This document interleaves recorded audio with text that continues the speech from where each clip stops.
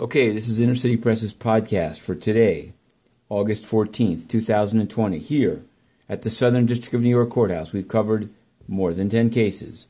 But once again, we find ourselves looking across the East River to the Eastern District of New York, where we covered a pre-sentencing proceeding about Keith Ranieri of NXIVM, sex cult. He'll be sentenced on October 27th if things remain on schedule. And a week before that, victims are encouraged to submit their request to testify or to be present in multiple courtrooms. They'll all be under seal.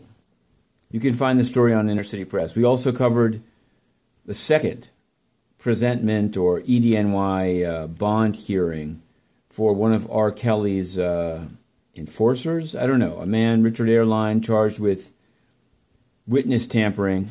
He'd been released or allowed to stay free on $10,000 bond by the Northern District of Illinois. The EDNY jacked it up to $75,000. Of course, no money is actually paid. It's only if you violate it that you owe it.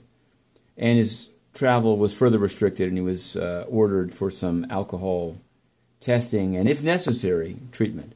Meanwhile, in SDNY, we've covered a number of cases. Some lawyers have asked, what are you doing on the call? We don't want you on the call, but we just persist, as we do on OneCoin, Virgil Griffith, U.S. versus Edwards. Meanwhile, at the UN, that's just not allowed. When you ask questions, they have you physically beaten up and thrown out. That's what happened.